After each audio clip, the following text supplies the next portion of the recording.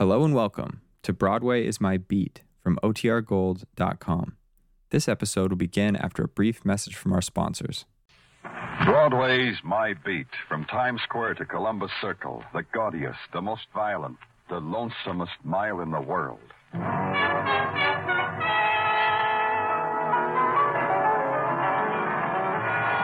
Broadway's My Beat, with Larry Thor as Detective Danny Clover.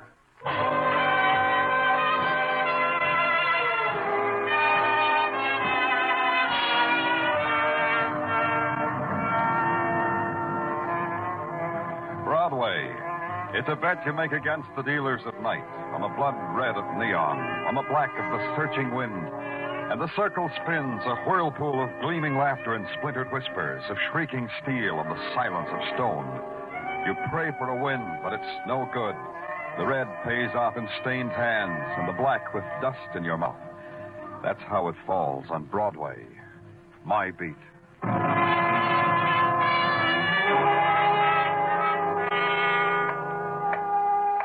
At 4 o'clock in the morning, Broadway is still. The spectaculars drowse and the neons yawn. The sounds of the city whisper into the darkness. And last night's headlines fight a losing battle with the wind. Then, it's a burglar alarm from the flower shop, and it's tearing its heart out.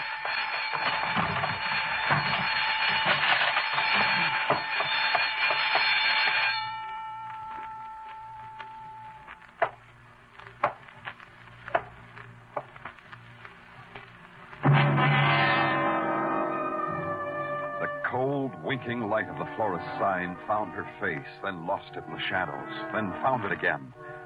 She sat primly in a wicker chair through which garlands of camellias and shining green leaves had been woven. Her hand had been pricked by the thorn of a rose she held. And when the light found her eyes again, they were mocking and sly. Hey, what goes on here, huh? Oh, hi, Danny. What makes? I heard a burglar alarm. Someone tripped it on their way out the back door. Oh, and left this dame here to heist rose petals? Patrolman Meshikoff, do something for me. Sure, Danny. Want me to book her? Call homicide. Tell them there's been a murder. Why,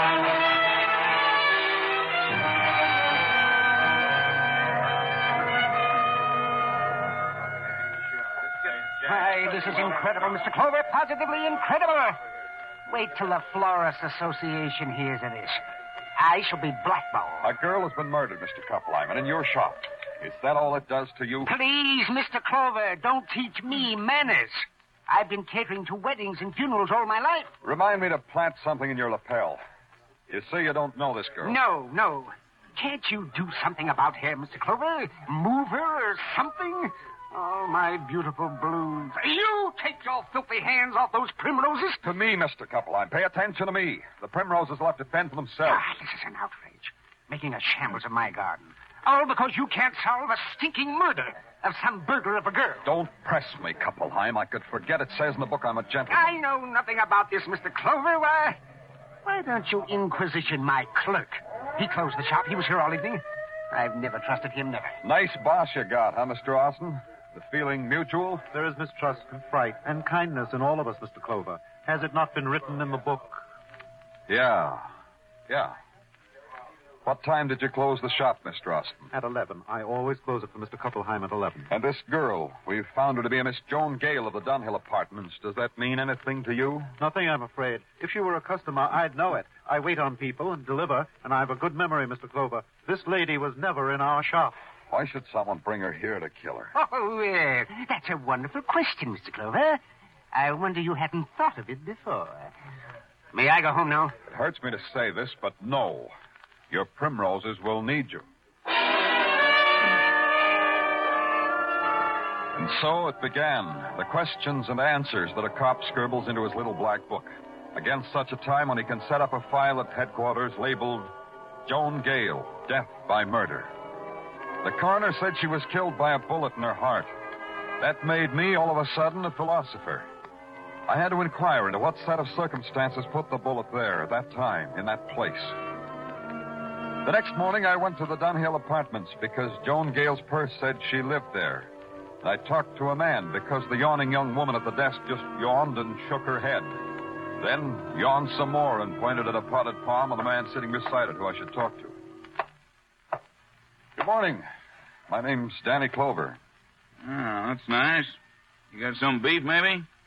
See the girl at the desk. I did. She's sleepy. Ah, you're a real quick lad. So? So that makes me a servant cop. A cop, huh? Well, that makes my name Frank Shepard, houseman.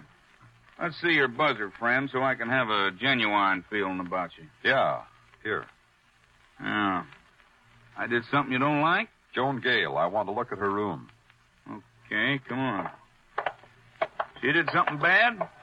Go ahead, shock me. What'd she do bad? She got murdered. Oh, as bad as that, huh? That's sad, real sad.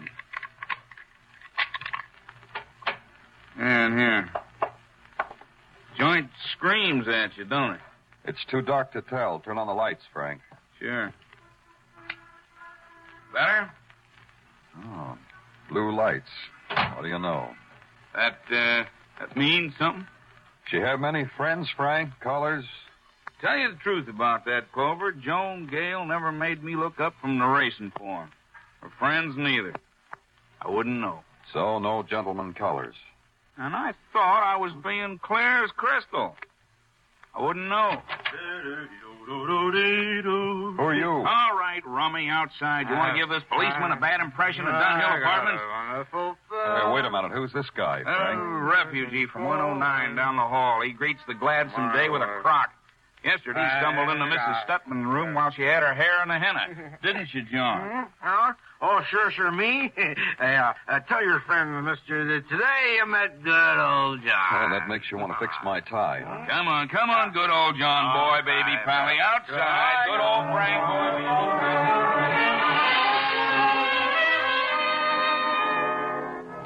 I watched old Frank boy push his Pally on his face into Pally's home in 109. Then Frank boy came back and was the model of a house dick with the economy-size helping hand. We searched Joan Gale's apartment, found a lot of things. Things that pieced together the life of Joan Gale by night and by day. Things that made Frank boy all happy inside. But there was nothing that added up to her dying in a bed of cut flowers. Back at headquarters, there were more fragments, more scraps of a woman's life. Sergeant Tartaglia offered them to me. This is Joan Gale, Danny. She had a slight record in Scranton, PA. For disturbances of the peace, for questioning, for, you know, Danny. Yeah, the alibis of Kuppelheim and his clerk, Roy Austin. You had them checked? Oh, yeah, Danny, sure. It's just like this Mr. Kuppelheim and Mr. Austin told you. Kuppelheim was in the sack. The clerk, Roy Austin, closed up Kuppelheim's flower shop at 11 o'clock. Went home. To the knowledge of his landlord, did not leave the premises till you rousted him out of bed to question him at said Kuppelheim's flower shop. How do you figure, Tartaglia? You know, I'm glad you asked me, Danny, because I got a theory. Now, the way I picture this whole crime... Oh, pardon me. Surely, Danny. Go right ahead. Thank you. Danny Clover speaking. They told me you were handling the Joan Gale murder, Mr. Clover. I believe I can help you with it. Who is this? Mrs. Amelia Ripley, 1219 Smedley Place, in Forest Hills, Mr. Clover. I can expect you immediately? Yes. Thank you, Mr. Clover. Now, as I was saying, Danny, my theory... Keep it on ice, Tartaglia. I'll come back for it.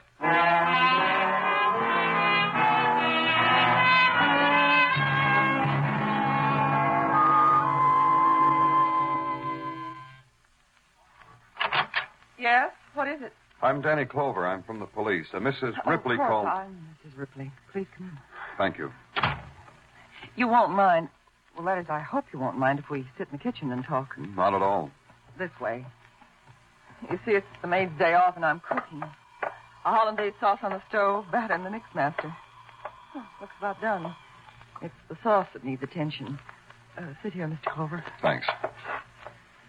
You said something about Joan Gale, Mrs. Ripley. I never saw her in my life, Mr. Clover. But I knew her. I don't understand. Have a cup of coffee, Mr. Clover. I knew her because my husband knew her. Oh, I see. Of course you don't see. My husband sees her, then comes home to me. He comes home and strokes my hair and calls me wonderful names that I thought he'd forgotten. And he kisses me. Mrs. Ripley. I found out about Joan Gale months ago.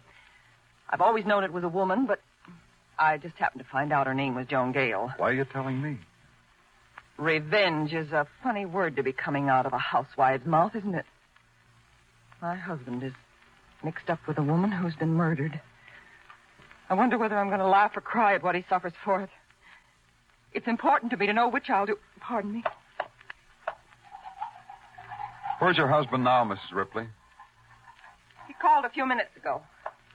He said he was at his place of business.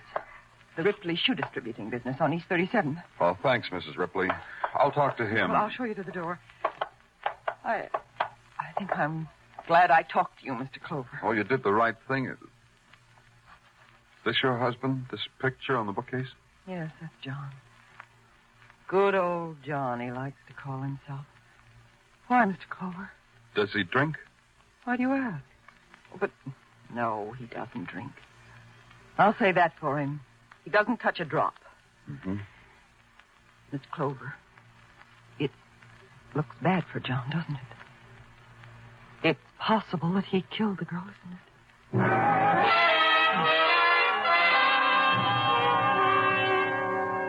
It not only was possible, from where I stood, it looked like a sure thing. The picture of the John Ripley on the bookcase was the same good old drunken John who had tried to tie my tie in Joan Gale's apartment. The same drunken John who never drank, his wife said. I had to ask him about a little thing like that, about a lot of little things.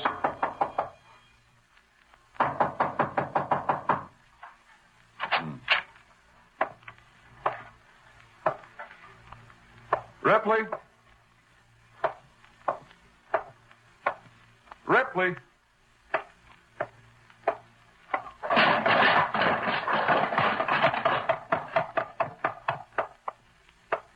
No. Oh, no. The shoe boxes of the Ripley shoe distributing business lay in a crazy, wanton pattern around the body of John Ripley. On his face was a loose, embarrassed grin, as if he were ashamed of his clumsiness, ashamed of not knowing how to handle shoe boxes, ashamed of his torn coat, his torn body, of the blood that crowded through the bullet hole in his chest. Now there was nothing to ask of good old John. Nothing. Nothing at all.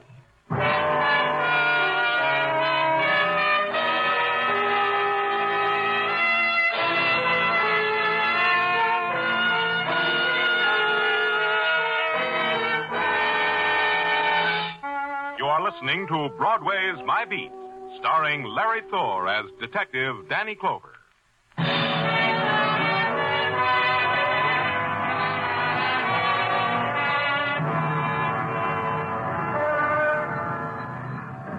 Broadway is a place that can get happy about a lot of things. A wrestler from Argentina who walks on his hands and wrestles with his feet. The honeymoon of Tess Trueheart. And a couple of murders served piping hot for dinner reading. It's the diet Broadway likes. It's a fine way to get fat.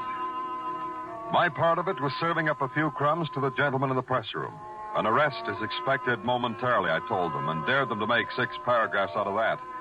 They did, and it came out saying the police had no idea who the killer was.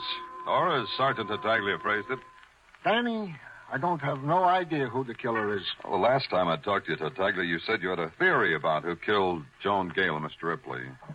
Danny, I got a confession to make. Confession, huh? You killed him? Oh, no, Danny. I had a theory, and I put it down on paper and added and subtracted, and the answer comes out that they killed each other. Only they died 12 hours apart. That's interesting. How did you arrive at that? Well, you see, Danny... you got company, Danny. I've got to see you right away, Mr. Clover. Oh, come in. Roy Austin, isn't it? Have a chair, Mr. Austin. Thank you. Thank you very much. Danny... Don't go, Tartaglia. This is Mr. Austin. He's the clerk at Koppelheim's flower shop. Hi, Mr. Austin. How do you do? What can I do for you, Mr. Austin? I want you police to protect me. Yes, I demand it. Why, are you afraid of something? You would be, too. Here, read this. It was slipped under my door at my rooming house. Uh-huh. Dear Roy Austin, make no plans, Mr. Austin, because you will die within a day. Who'd want to write you a note like this, you know? Of course I don't. That's your job, Mr. Clover. Doesn't that note tell you something? Not much, except that whoever wrote it tried to disguise his handwriting. That's pretty obvious. Well, that may be, but it doesn't make me any the less frightened. Mr. Austin, the department will give you all the protection you need. How? One of our men will follow you wherever you go and will... That's not enough. I refuse to leave this building until you apprehend whoever wrote that note. Mr. Austin. I refuse to leave this building. Okay. We'll lock him up, Detective. Sure, Danny, sure. Hey, Mr. Austin, you play canasta? Idiot's delight. Oh, a new game, huh? Well, maybe you can teach me. Where you going, Danny? To the Dunhill Apartments. There's a house detective there I got to see. Maybe he can teach me.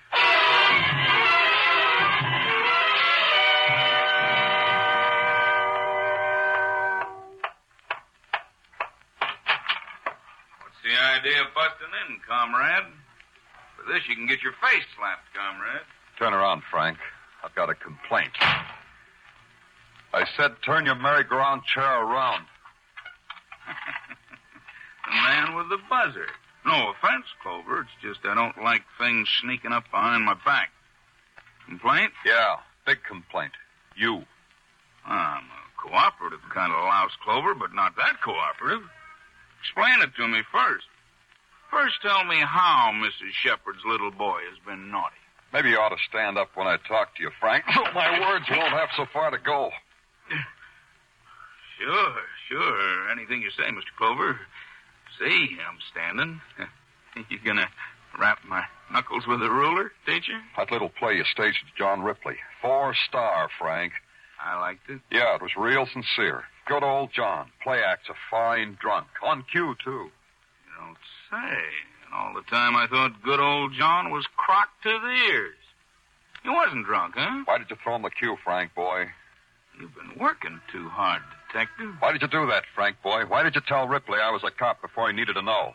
Why did you tell him to act drunk so it could look like a big, boozy mistake, his coming into Joan Gale's apartment? You need a place to lay your head, Detective. Answer me, Frank, boy. Answer me. An answer? You were crowding me. Thanks, Frank, boy. I was praying for that.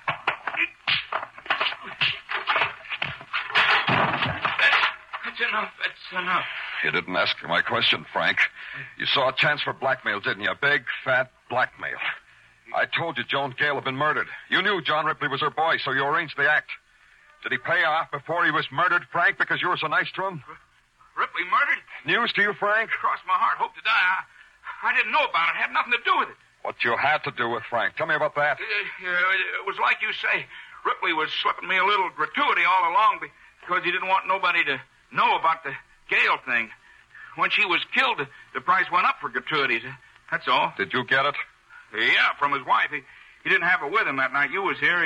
He called his wife. She paid me off, took him home. Don't tease me, Frank, boy. Oh, I swear it on a stack. She took him home. The last time I saw Ripley, his wife was scratching his eyes out, and he was crying. On my honor, Danny. Yeah.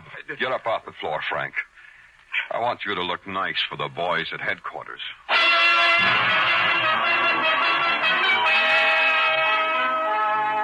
Frank didn't look nice for the boys at headquarters. A guy like that could spend 3 hours with a barber, then dress in custom-tailored clothes, and still he wouldn't look nice. Before I left headquarters, I looked in on the canasta game between Tartaglia and Roy Austin, then took a ride out to the housewife, Mrs. Ripley. I couldn't make up my mind whether to be sorry for her. I wasn't sure whether she had anything to be sorry about. I suppose you expected to see me in tears, Mr. Clover. I wasn't sure. Just how do you feel about your husband's death? Relieved, I think. Clean. If you've got any conscience about lying to policemen, you've got to feel some remorse, too. And you lied. You didn't tell me about paying blackmail and bringing your husband home. I didn't tell you, so I didn't lie. We can group it under the general heading. Maybe this will do something to you, Miss Ripley. You're in a lot of trouble. How? How am I in trouble? You're a murder suspect. Oh, you'd be surprised, Mrs. Ripley. We've had other coffee drinkers murder people. Even a file on murderers who made fine hollandaise sauces. Well, but why should I... Why do murderers kill? You had the motive. Joan Gale, because she got along so well with your husband. Your husband, because he got along so well with Joan Gale. Mr. Clover, listen to me. All right. Mr. Clover, I first suspected my husband when he made an unnecessary trip to Scranton. Scranton, huh? Yes. John's business interested me. I knew all about it, so I knew he didn't have to go to Scranton on business. Go on. When he came back, he suddenly started to send me flowers. Just like that, flowers.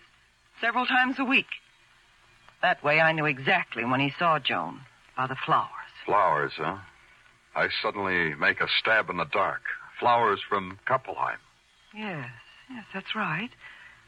Then, when my husband was in trouble at the hotel, I went there and did what you said I did. Simply because once I married John. You did that, then? I brought him home. He told me everything that happened between Joan Gale and himself. Everything. Uh-huh. Then he left. Then I called you. I called you because there was the matter of my self-respect. You're telling me you didn't shoot either one? I didn't. There's a grocery store in the corner, Mrs. Ripley. You can go that far so you can get your coffee. I'm going where there's flowers. There might be an unfilled order there. Maybe you'll get some.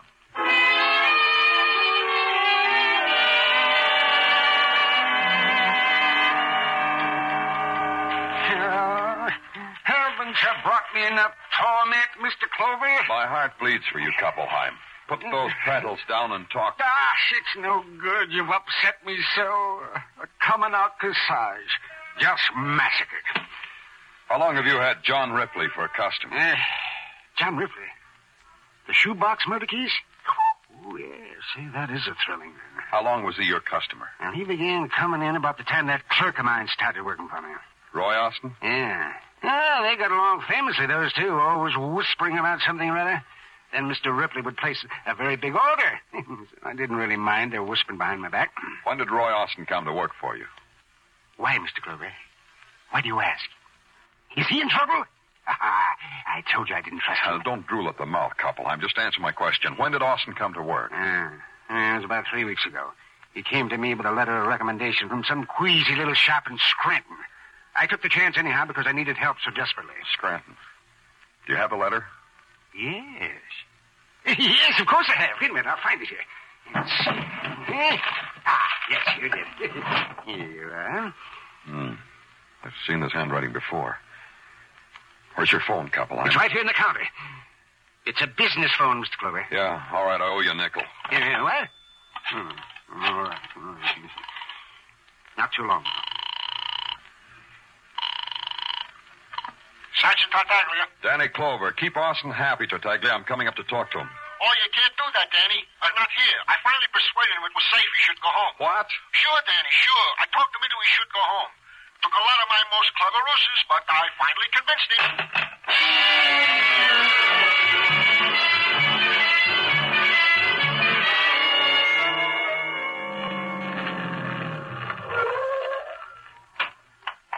As soon as you call headquarters, Danny, what's up? Maybe a guy who asked protection of the police, Muggavan, just to throw the police off balance. Huh? Maybe a killer. Let's go, this corner house. Hey, Danny, look. Guy just jumped off the fire escape. Hey, that's him, Muggavan. Come on. In the alley. Drop him. No, I'll fire over his head. Austin! Austin, stop! Hey, he ain't playing. Here he goes, Danny. Turn into Amsterdam Avenue. Yeah. We gotta catch him, Muggavan. We can't shoot in this crowd. Hey, look, Danny. Into the building. He's running in there. I see him. In here. Rival me? Beg your pardon, lady. Did a man just come in here? Man in a gray sweater? In and through that door on the other side of the platform. Thanks. Stay here, Muggavan. Don't let him get out this way. Yeah, Danny, sure.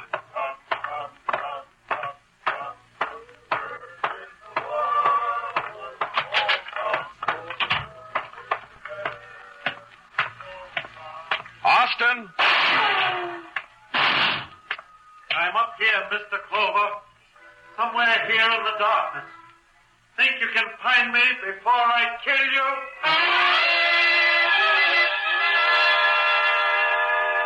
His voice plunged down at me, down through the shadows, down the long flight of stairs. Roy was in darkness. That was the advantage he had. Every other step I took was lit up by the screaming light of a big electric sign flashing, "Revival tonight." It shouted through the window, "Revival tonight." Still alive, Mr. Clover? I'm still alive. All in one piece, Mr. Clover. For how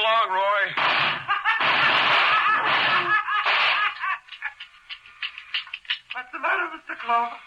Not a bullet. Not a trick, is it? Because it'll do you no good. Come down, Roy. My gun's empty. Come to me, Mr. Clover. Up these stairs. Come to me. Pray, Mr. Clover. Pray for salvation. Because I'm going to hasten your death with this gun. Because you're a sinner. Joan Gale was a sinner, too, wasn't she, Roy? Yes, she was. She was my wife, Stratton. Did you know that? No. Yes, she was. She was good. Until Satan came for her. That would be John Ripley. Satan? He took her away from me. And then he came back. And he told me where she was. Because he knew I would kill her. Because I am just. And the wages of sin are death. And you killed Ripley. Satan. And now you, Mr. Clover. But you must accept death with innocence. Like the lamb. Throw your gun on the floor, Mr. Clover. Yeah, I'll do that, Roy. Here. Ah, my leg!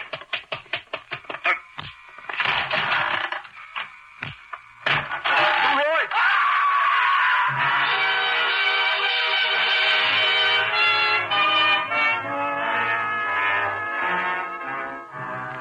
When I got to him, he was dead. His body lay crumpled and broken at the bottom of the stairwell. On his face, the last drop of ecstasy.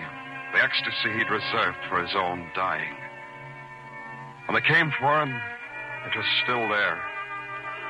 But frozen now, different now. Like some leering mask of evil.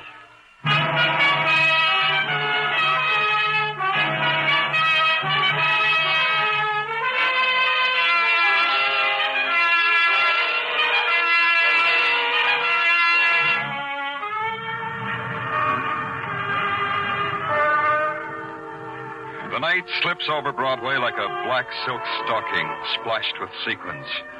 And Broadway is as flashy as a showgirl on an after-theater date. But it'll be daytime in a few hours, and Broadway will wear a sleazy house dress and stand on street corners, screaming. Day or night, it wears any face you look for. It's Broadway, my beat.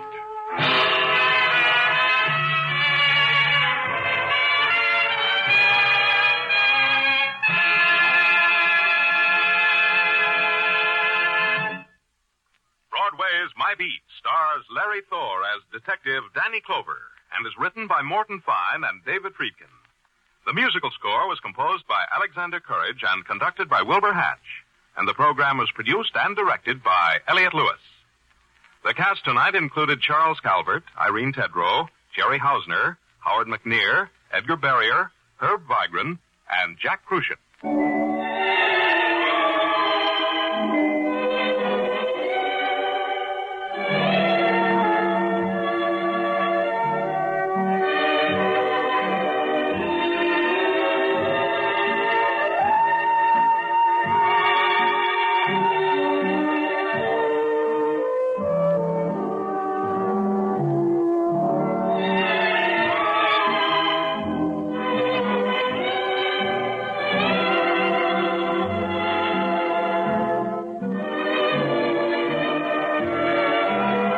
This is the United States Armed Forces Radio and Television Service.